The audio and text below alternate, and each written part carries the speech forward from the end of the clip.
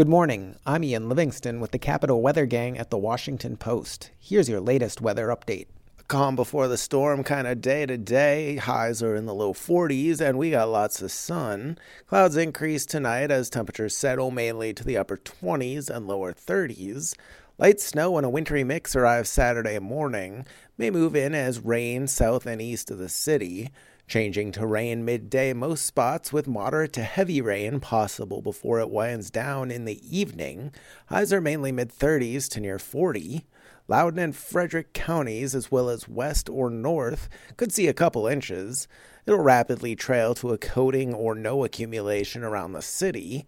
Well into the 40s again on Sunday, skies are partly cloudy, and it's probably breezy behind the storm. For the Capital Weather Gang, I'm Ian Livingston.